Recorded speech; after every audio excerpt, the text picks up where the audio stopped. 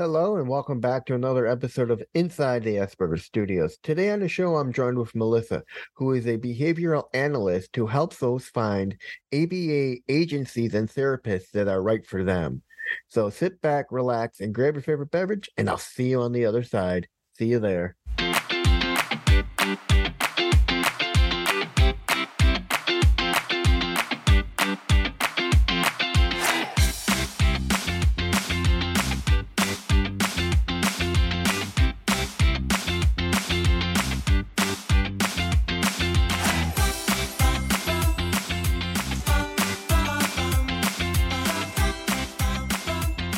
Hello and welcome back to another episode of Inside the Asperger Studios. Today I'm joined with Melissa, who is a behavioral analyst working with ABA. Welcome to the show, Melissa. Hi, thank you for having me. So why don't you tell me a little bit about yourself and we'll get going. Well, I became a board certified behavior analyst back when my son was 2 years old and diagnosed with autism spectrum disorder. I was told by professionals that he would never speak and would rely on me for the rest of his life. And I decided that we weren't going to accept that. He was going to have a happy, healthy life, no matter what that looked like. But I was going to do whatever I could to help him. At the time, I was teaching, and so throughout his journey, I got into ABA. I became an RBT, and then I became a board certified behavior analyst. And now I own my own company called Bloom Health, where I help parents kind of do the same thing, like decide that they are going to do the best thing that they can for their child and receive adequate education and training and information. So. All right. Now, why do you feel ABA has gotten such a bad rap? Is it because people are parroting what they hear and not doing their own research, or is it fair? Honestly, it's a little fair. It is a little fair. ABA can be an incredible resource and a great tool just because of understanding how behavior works, especially for an individual who is nonverbal and can't understand contingencies and also can't explain contingencies well. However, there's a history of ABA being misused and kind of being in the attitude of normalizing people on the spectrum, also using procedures that aren't ethical. Doesn't in itself make ABA a bad thing. The principles of ABA are pretty solid, but depending on the practitioner, depending on, the practices put into place, one of my big messages and a guide that I give out is how to kind of spot if an ABA company is misusing their resources, and kind of how to navigate the conversation and make sure that your child is getting the treatment that they deserve. And for those out there who are not sure, can you explain what ABA is? ABA is applied behavioral analysis, and it was constructed over time as a way of teaching skills to a child who may not have verbal skills, or even an adult who may not have verbal skills. So it takes, very critical skills for a child or a person to be able to thrive independently, and breaks them down and teaches them in a way that's going to make sense to somebody who may not be able to understand instructions the way that a person with a lot of language would understand them. So I think another thing that gives it a bad rep is that it is very much about, repetition, reinforcement. And people look at that and they think,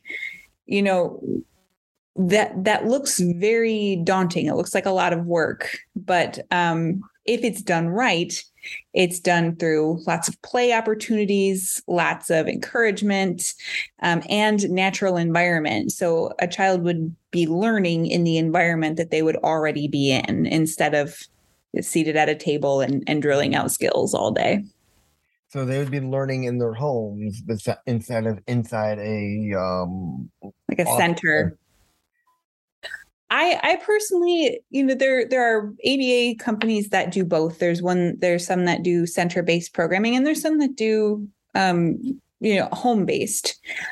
I would recommend, if a child is most likely needing most of their help at home, like with self-care, adaptive skills, lots of language, then the home is usually the best setting. A center is good if there's like socialization opportunities there, but again, only if done right. I'm very hesitant on center-based programs just because it tends to teach the child how to do things in that location, in that center, instead of everywhere where they would naturally use it.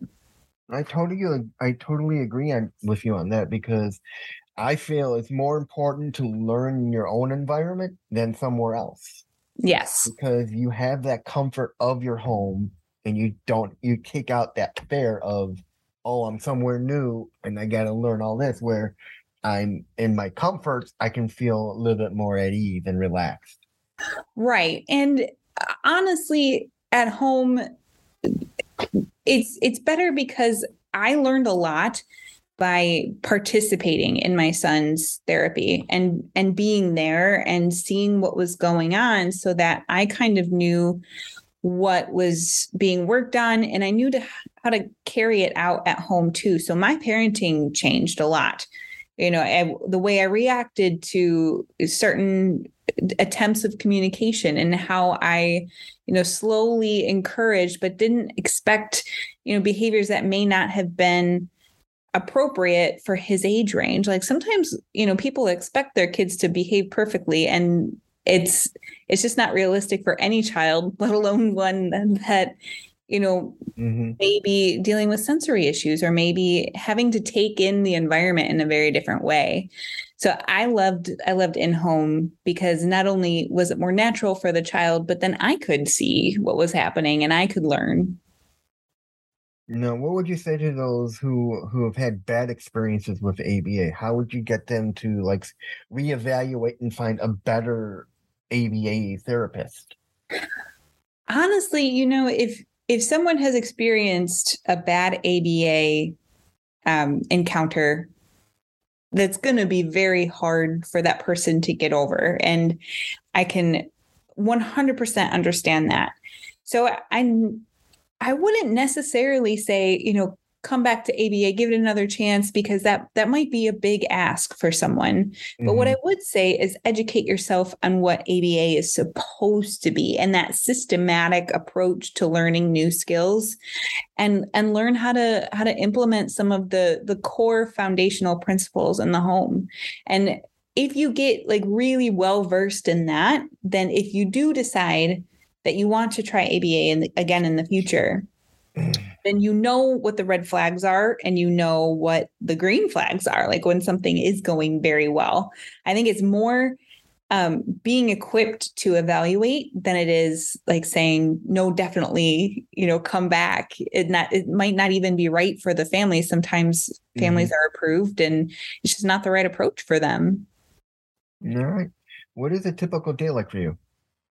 Oh, for me, well, I have a 10-year-old on the spectrum, but then I also have a 3-month-old baby. So every day is a little different.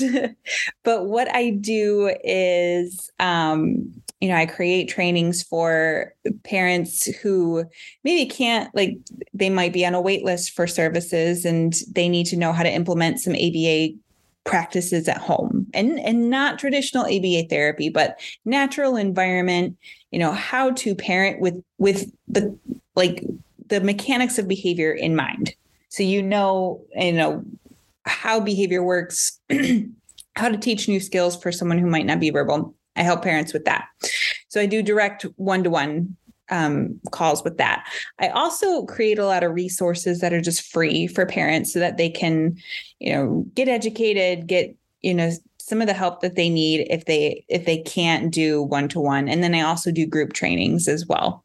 So a big one, like I mentioned, I do have a guide out at this point of the top 10, kind of my top 10 red flags of an ABA program. And if you are looking for something that has that same behavioral approach, we offer those services without you having to be in an ABA program, because then it gets in with insurance, you never know what you're going to be approved for. And then I honestly, in my heart of hearts, do believe that many ABA programs don't go at it trying to be detrimental to someone, but they struggle with staff shortages and they struggle with all kinds of things that make decision-making very hard to be for the benefit of children. So I like to help parents, like, you learn how to do these things at home with your child, so that my day could look like, back-to-back direct with clients. It could look like I'm doing groups and lives and just offering those education materials to people. And do you have an age range you work with? I don't necessarily. I specialize in early childhood, so from like about a year old to 8 years old. That's where, the early intervention process happens.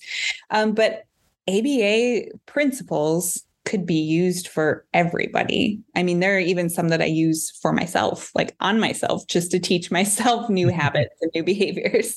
So no age range, but I will say that most of the people that I work with are younger. Now, is it mostly parents, or do you have those who are older on the spectrum that come to you and say, listen, I need help. Can you help me?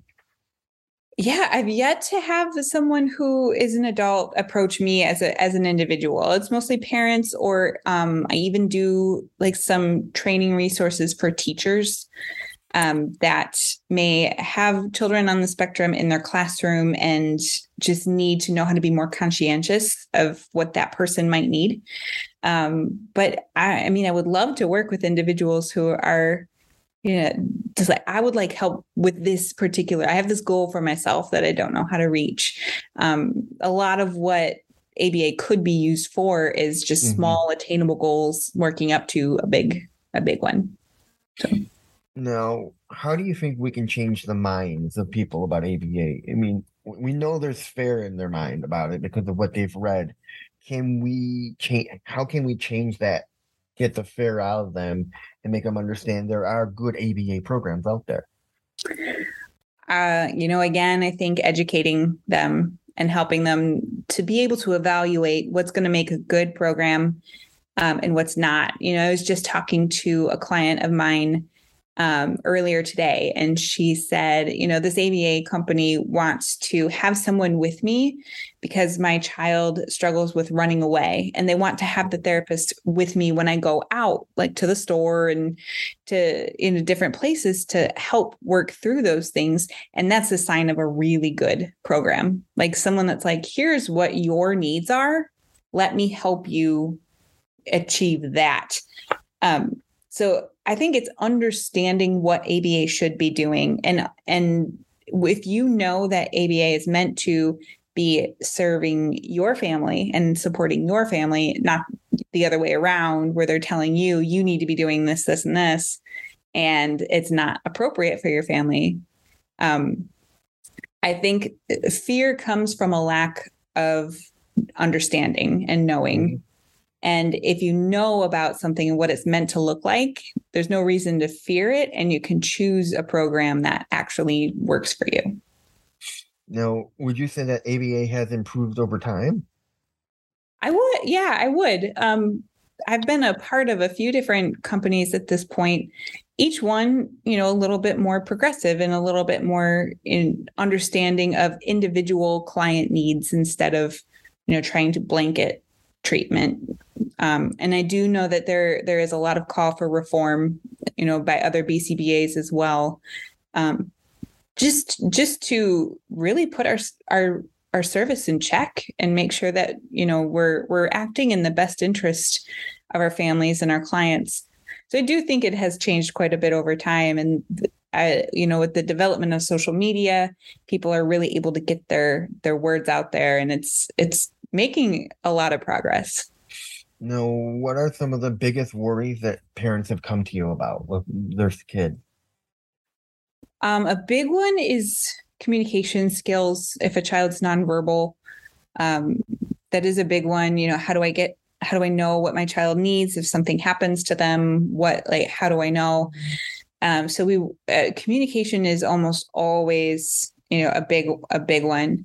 Another thing that is a huge part of ABA services, and I get all the time, is safety skills, like knowing not to run away if you're out somewhere, or if you do engage in self-stimulatory behavior, making sure that it's not something that could potentially be harmful. I've worked with a client who their self-stimulatory behavior was grinding their teeth, which could end up fracturing jaw and if you just making sure that you're getting that stimulation that you need, but in a way that's not going to harm yourself over time. So I think those are probably my two most common protocols, is learning safe self-stimulatory behavior and increasing communication.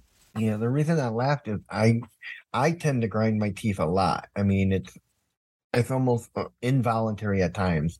It's either when I'm stressed or when I'm anxious or nervous or upset. I just wind up grinding my teeth. And it's come to the point where I went to a new dentist, and after they look at my x-rays, they go to me, you grind your teeth, don't you? I'm like, you're like, you need a bite plate. I'm thinking, a bite plate's not going to help if I grind my teeth all the time. Exactly. Right. That just helps at one point of the day. It doesn't help the rest. Yeah. Has ABA helped your son at all? A lot. We were very blessed in the fact that even though I didn't really know much about it, he had his first BCBA was incredible. And it was a very rare opportunity because the BCBA would write the treatment plans and he'd be the one to come to the house and actually work with him. So there was no lost in translation. Like, he came up with the ideas and he put them into place. A lot of times if you have to train technicians, it's a little bit more difficult.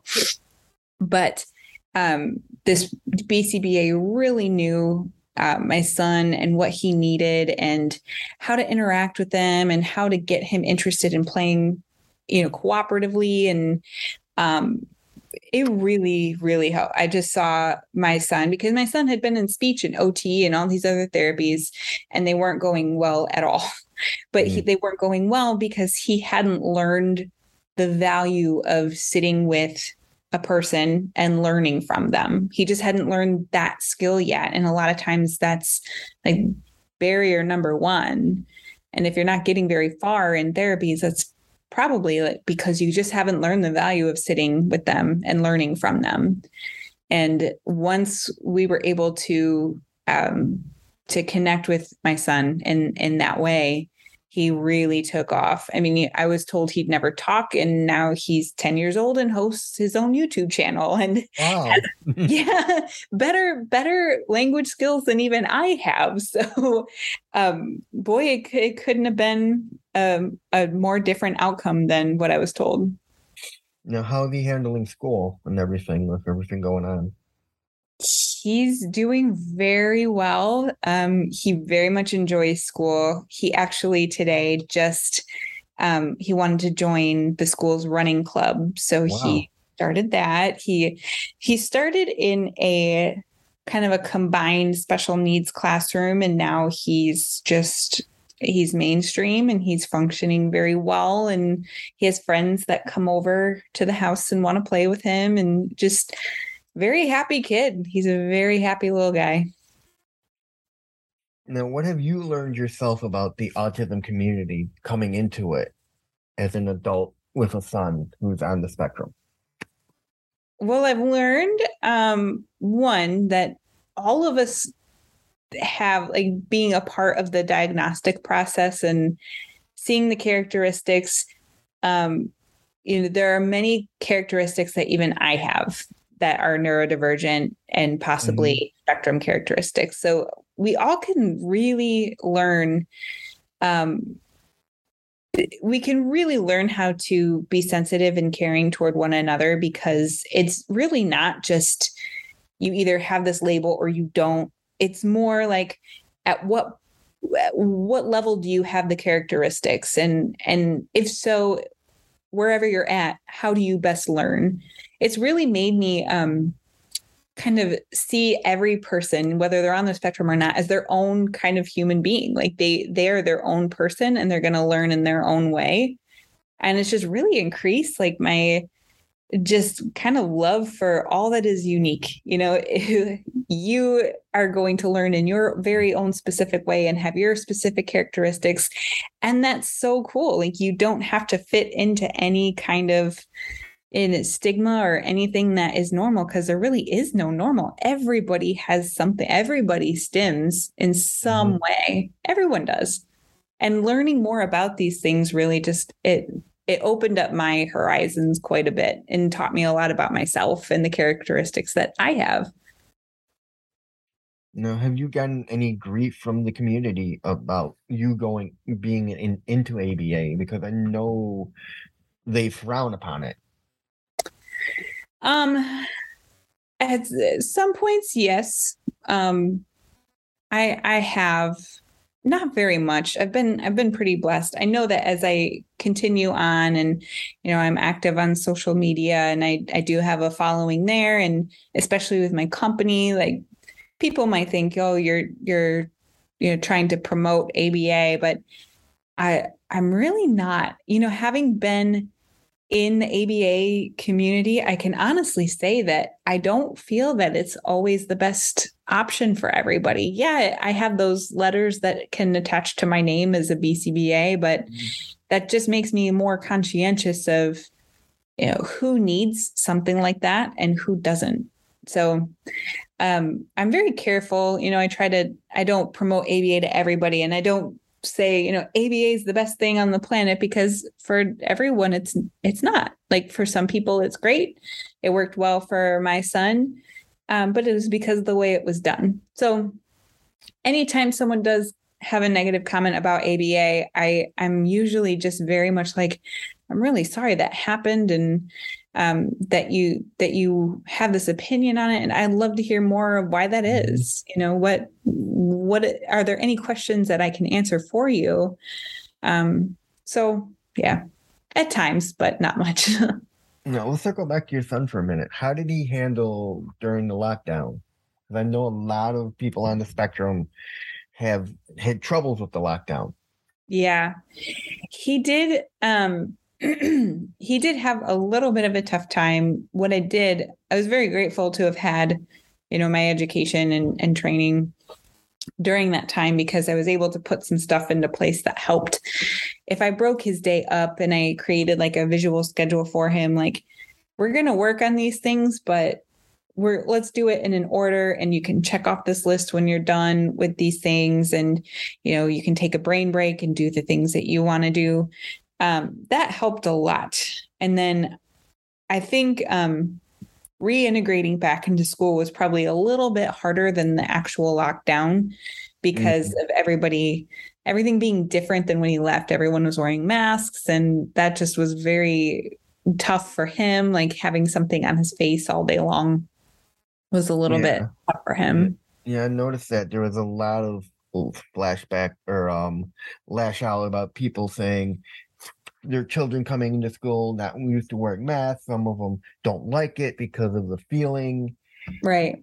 I mean, yeah, it's a tough thing. I mean, you're going from sitting in your own home, comfortable, doing a Zoom class, to going back to school and everyone's wearing a mask and you got to wear it for 8 hours a day. Yeah. You can only take it off when you eat.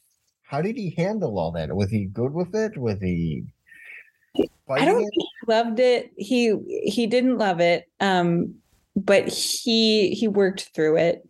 And now that, the masks aren't required and things are kind of back to where they were before he left, I think he's very thankful.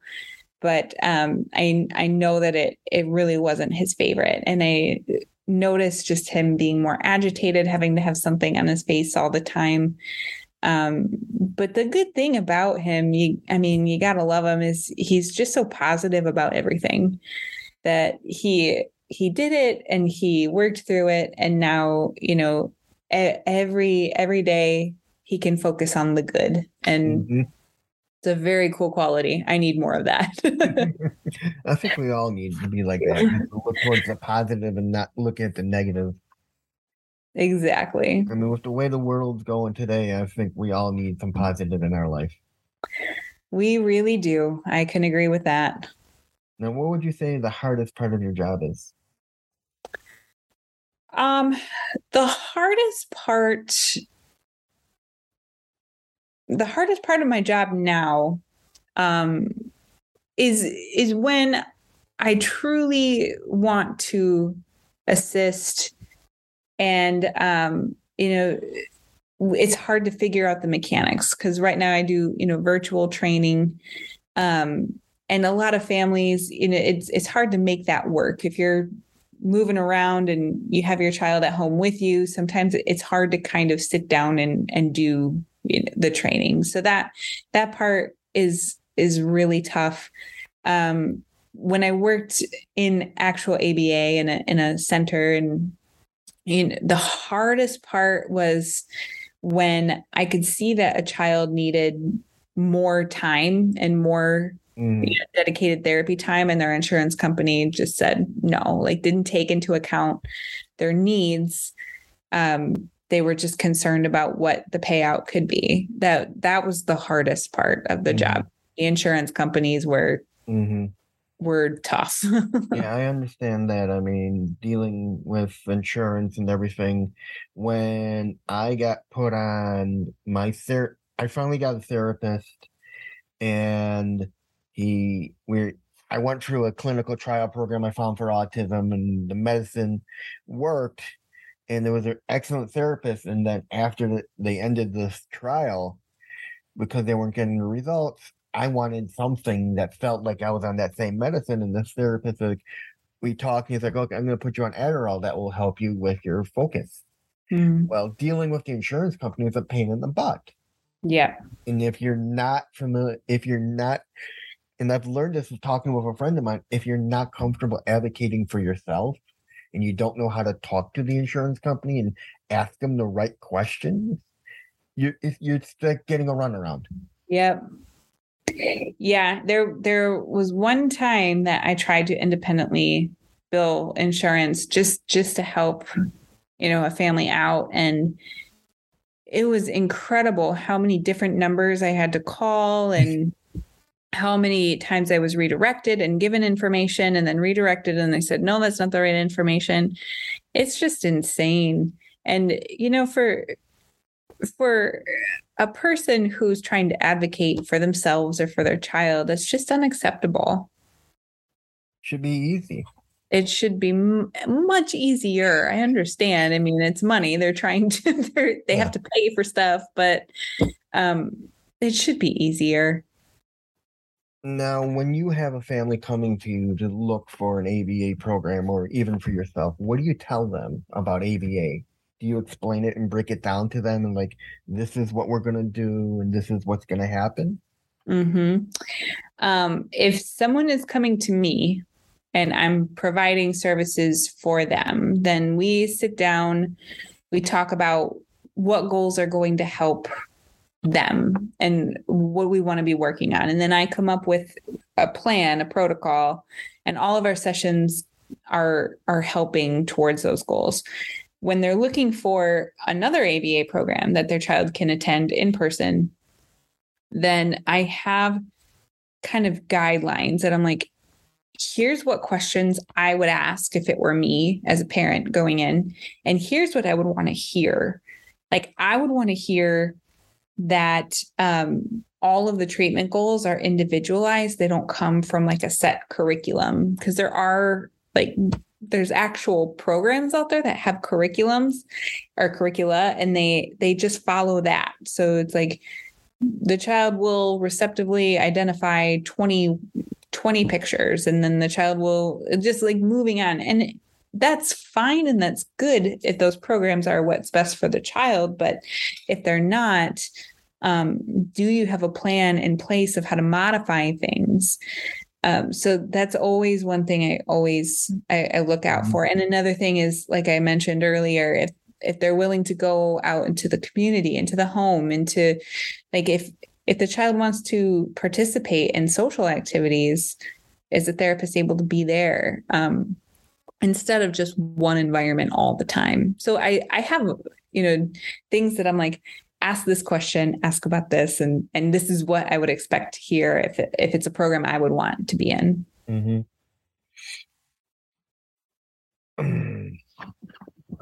Now, how hard is it when you're working with someone who's nonverbal to get them to the point to where they're finally able to talk? I wouldn't say it's hard. I would say it's systematic. So it's a long graduating process, and a lot of it has to do with there's B.F. Skinner, who kind of is the first person to start implementing like an ABA. He categorized verbal behavior, like what are the different ways in which we use communication and how can we train those ways? And the first one that you work on is called a mand, or it's a request asking for something. That's how we get command, demand. It's all like, it's an attempt to get. And that's obviously the most motivating. So the way that I approach language is, it's not that I want to teach the child to talk. It's that I want the child to want to talk or want to communicate and realize that there's a value in doing it. Like, if I work on this benefits me, because otherwise we're pushing an agenda on someone that is not something they're asking for. They're not asking to be taught how to talk. They need to see the value and want to learn. So I start always with something called man training, where all we're doing is we're in a play environment, and I try to bring things that child is really going to enjoy and really going to love. So if the child loves bubbles, I hold the bubbles and I will blow the bubbles and try to teach the child how to ask me how to do that. So they're getting something they really, really want. And they're noticing, hey, when I interact with you and I say something to you, that produces something that's good for me. And I think that's where things get switched up. In a lot of ABA programs, it's like the parent wants the child to talk, so we're going to work on this way of trying to get them to talk. I don't think that is the first goal. The first goal is, let's teach this child that there's value to talking and value to communicating. And then from there, I mean, it's just very systematic steps. When the child starts to learn, like, hey, language is good, I like it, then we start to train. Here's all the ways that you can use your language. Here's how you label things that you see. Here's how you, interverbal. We exchange, different phrases and create a conversation. All of those are really great and good, but step one is, creating the motivation, knowing that it's for something. So, like if a client wanted water, you kind of teach them. If you ask me for the water, you get rewarded with the water. Yes, but not in a way that that would ever deny access to things that they really need. Yeah. Like if they need water, they need water. They can have the water. But I might, if they want to go swimming or they want to, different ways to get things that they want, not necessarily a need, but if I were to start to teach them what water is, like if they need the water, I give it to them and I can tell them that is water, because eventually at some point, if the water is not in sight, I want them to still know how to ask me for it. Like if we're out and in the car and my child is thirsty, but there's no water around, I would want him to be able to say, I'm thirsty, I need water, or something like that. But I always typically start with toys, with videos, things that aren't an essential, but things that the child might really want. I mean, I can see how important that is, because when you get that want, that ask for the want, they realize they get rewarded by asking. Exactly. And in their mind, that registers to them, oh, if I ask and if I verbalize, I'm able to express what I want and I get it instead Yeah. of pointing to something by verbally saying something. Now, do you have clients who almost have trouble getting that word out because they have never spoken? At times, but there's lots of cool ways to help with that. So you can use two different communication styles if you're building up one or the other. So for my son, when he started, he was starting by using a communication device, and he would listen to videos and he would pick up words there, but he was not quite getting that these words and these phrases, I can also say them and get an outcome. But when he learned how to use a device, he would press a button and the button would say the word and he could repeat it. And he started to learn, like, hey, I can just say it. So if a child hasn't talked before, then there's lots of things that you could do to practice and still work on communication. I think people get wary of communication devices because it feels like they're giving up, like they're resigning to the fact that their child won't talk. But in all honesty, like it helped my son just to start talking because he was hearing those words over and over and he felt more comfortable saying them when he could hear them more. Yeah, I talked with a guest who works with getting those devices out to the kids. And how important it is because they get the software, they get the iPad with the specialized software that has all the vocabulary. And I can understand how important that device is. If you're nonverbal, the world must feel different to you.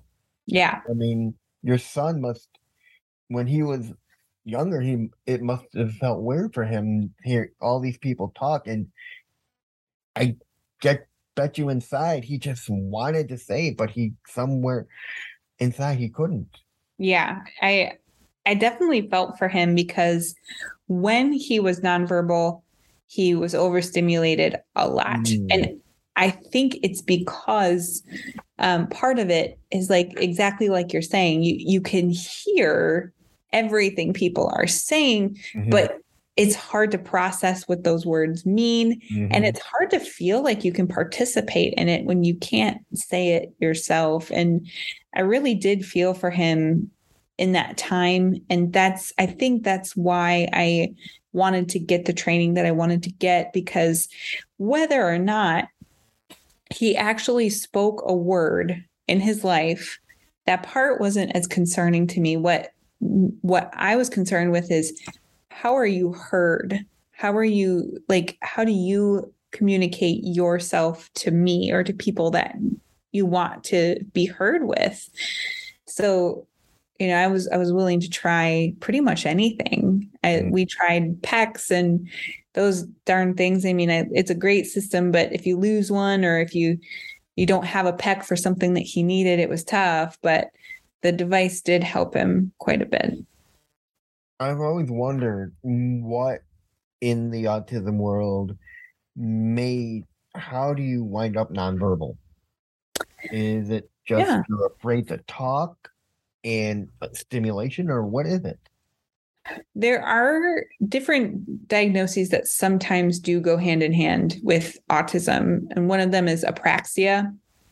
Apraxia of speech is a diagnosis for when the connection of your receptive language going to your expressive language, there's something that gets very mixed up.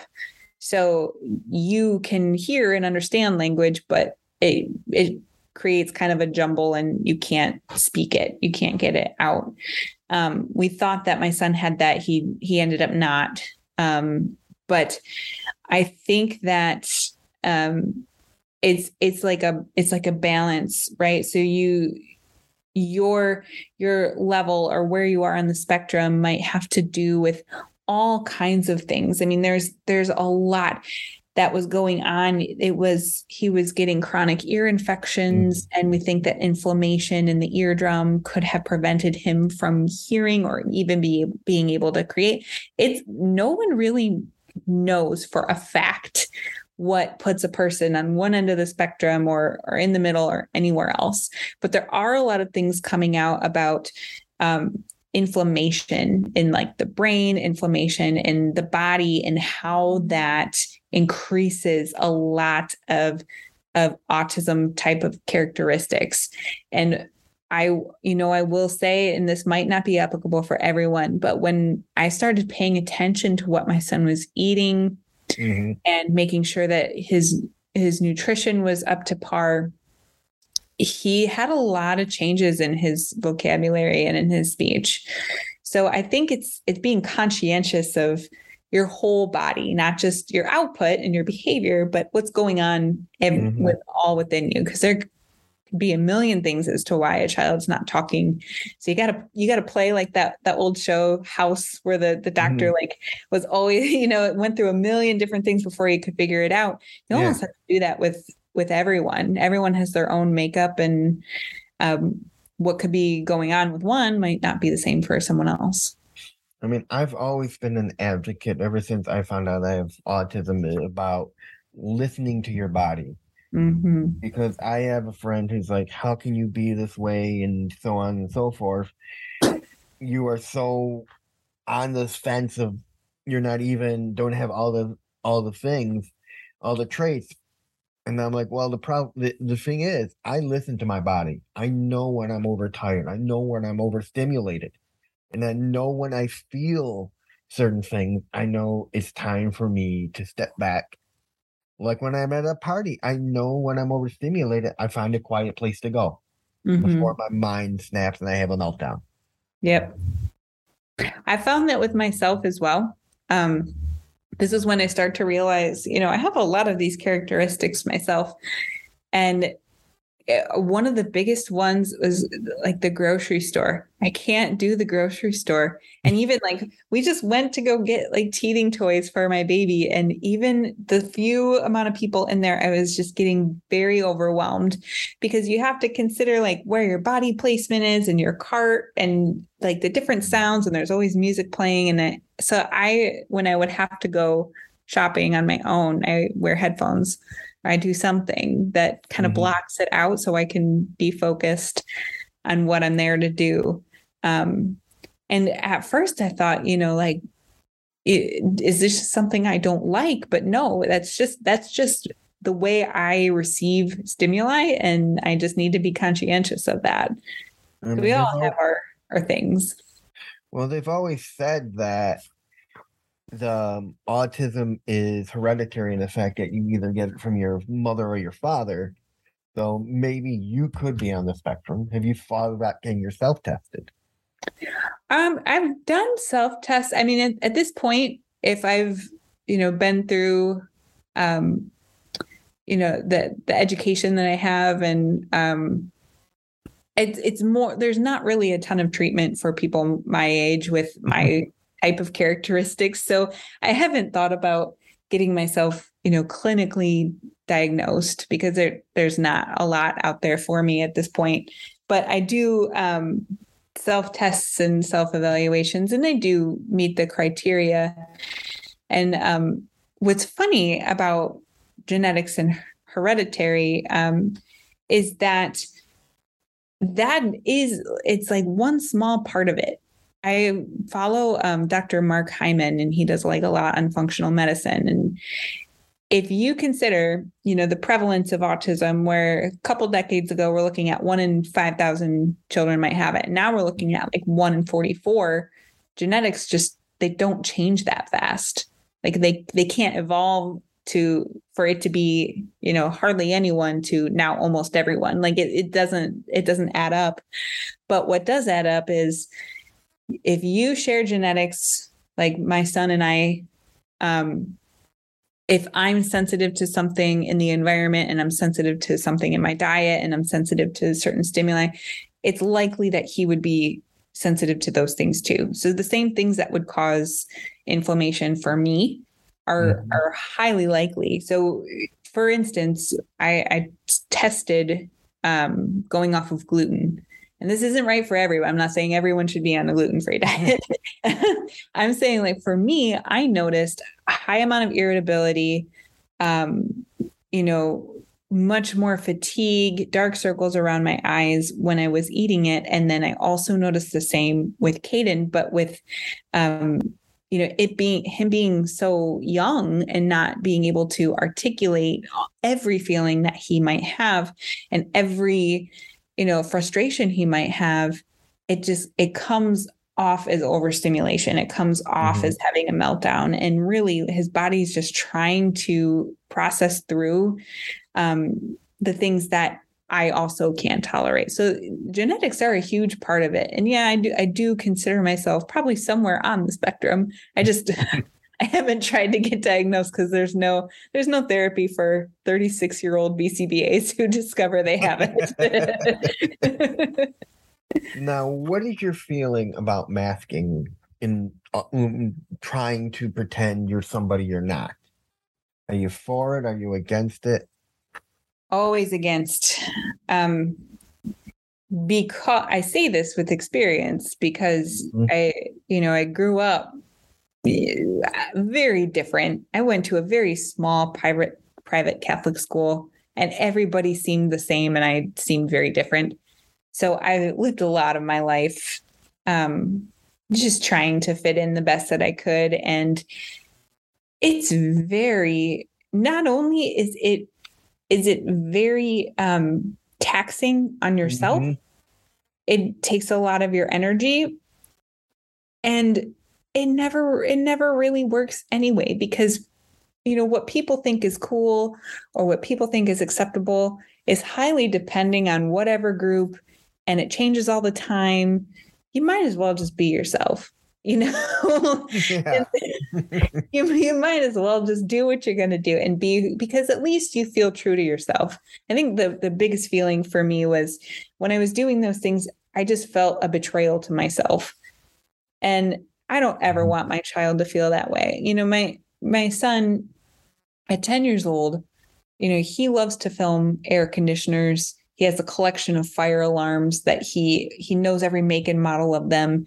I don't ever want him to. That's his special interest right there. He is special, very special interest, and he's so passionate, and like he doesn't spend a single minute of his day doing something unproductive. It's always for these things that are of his interest.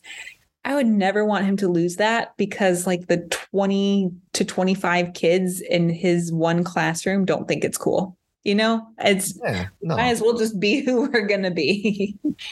I mean, I've talked with many people, and they've all said that their sons or their husbands who are on the spectrum come home exhausted and have to find a place to mellow out for at least 45 minutes. And I'm thinking to myself, why? It's not even worth masking if you have to come home and unwind for that long in the place of quietness. No, I've been against masking for the longest time because, as many people say, why should we hide our uniqueness? Exactly. And the world has plenty of people who are going to belong to a certain group or look a certain way. We do better as a community when everyone is a little bit different and everybody has a different, perspective, and anyone has a different skill to offer up. And, we really can't thrive as a whole if everybody is trying to do the same thing. I don't believe in normalizing things because everybody, whether they fit into a group or whether they fit into what looks normal or not, that's going to change. Like next year, someone decided for women that having really big eyebrows, like having patient on eyebrows is cool. Like and that's going to change. Like, so all of your energy, there's this part of a movie. I might be completely like out, like nerding, whatever. But there is this part in this movie called the X-Men First Class, and the one Mystique who could like shape change. She could like become anybody. And she's like trying to lift weights and she can't do it because she was using all of her energy trying to look like a normal person instead of just her typical form. I know that's like a lot of detail, but I think about that all the time. Like if we were to use our energy just by doing what we do better instead of trying to look like everybody else. We'd be much better off. That's a much better use of our energy. And finally, what would you tell people who are looking to find into ABA and are skeptical about it? What would you tell them? Keep your skepticism. Always, you look out for the best interest of your child. What I love to tell parents more than anything else is that your gut, like you are biologically programmed to be this child's parent. So if something in your gut says this isn't right, you're probably right. And you should figure out what that is. We, all of us people who have the credentials and we have the fancy diplomas and we do the fancy therapies, we know the practice. You know your child. And if something is not right for you, you don't have to be able to explain it. You can just say, this doesn't feel right to me. And always be educated on what the therapy should be doing, how it should look, and pay attention to your child. Like, make sure that that person is respecting your child's dignity and their uniqueness. And that's it, everyone. Thank you for another episode of Inside the Asperger Studios. Thank you, Melissa, for a wonderful show. Thank you for having me. This is so much fun. And I'll see you on the next one, everyone.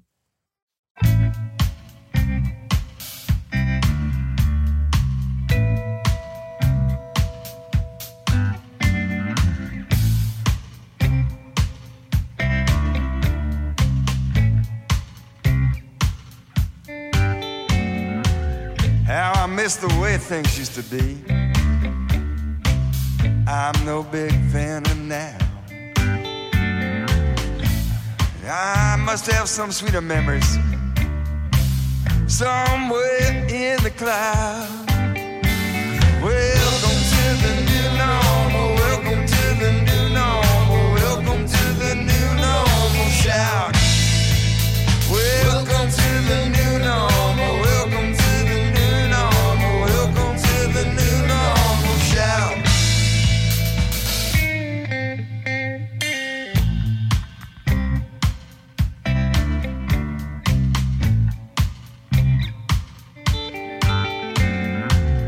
Gonna miss all you used to be. Gonna miss all you had. Consigned to the dustbins of history, like opinions from your dad. Welcome to the new normal. Welcome to the new normal. Welcome to the new normal. Shout. Welcome to the new normal. Welcome to the new normal. Welcome to the new normal. Shout.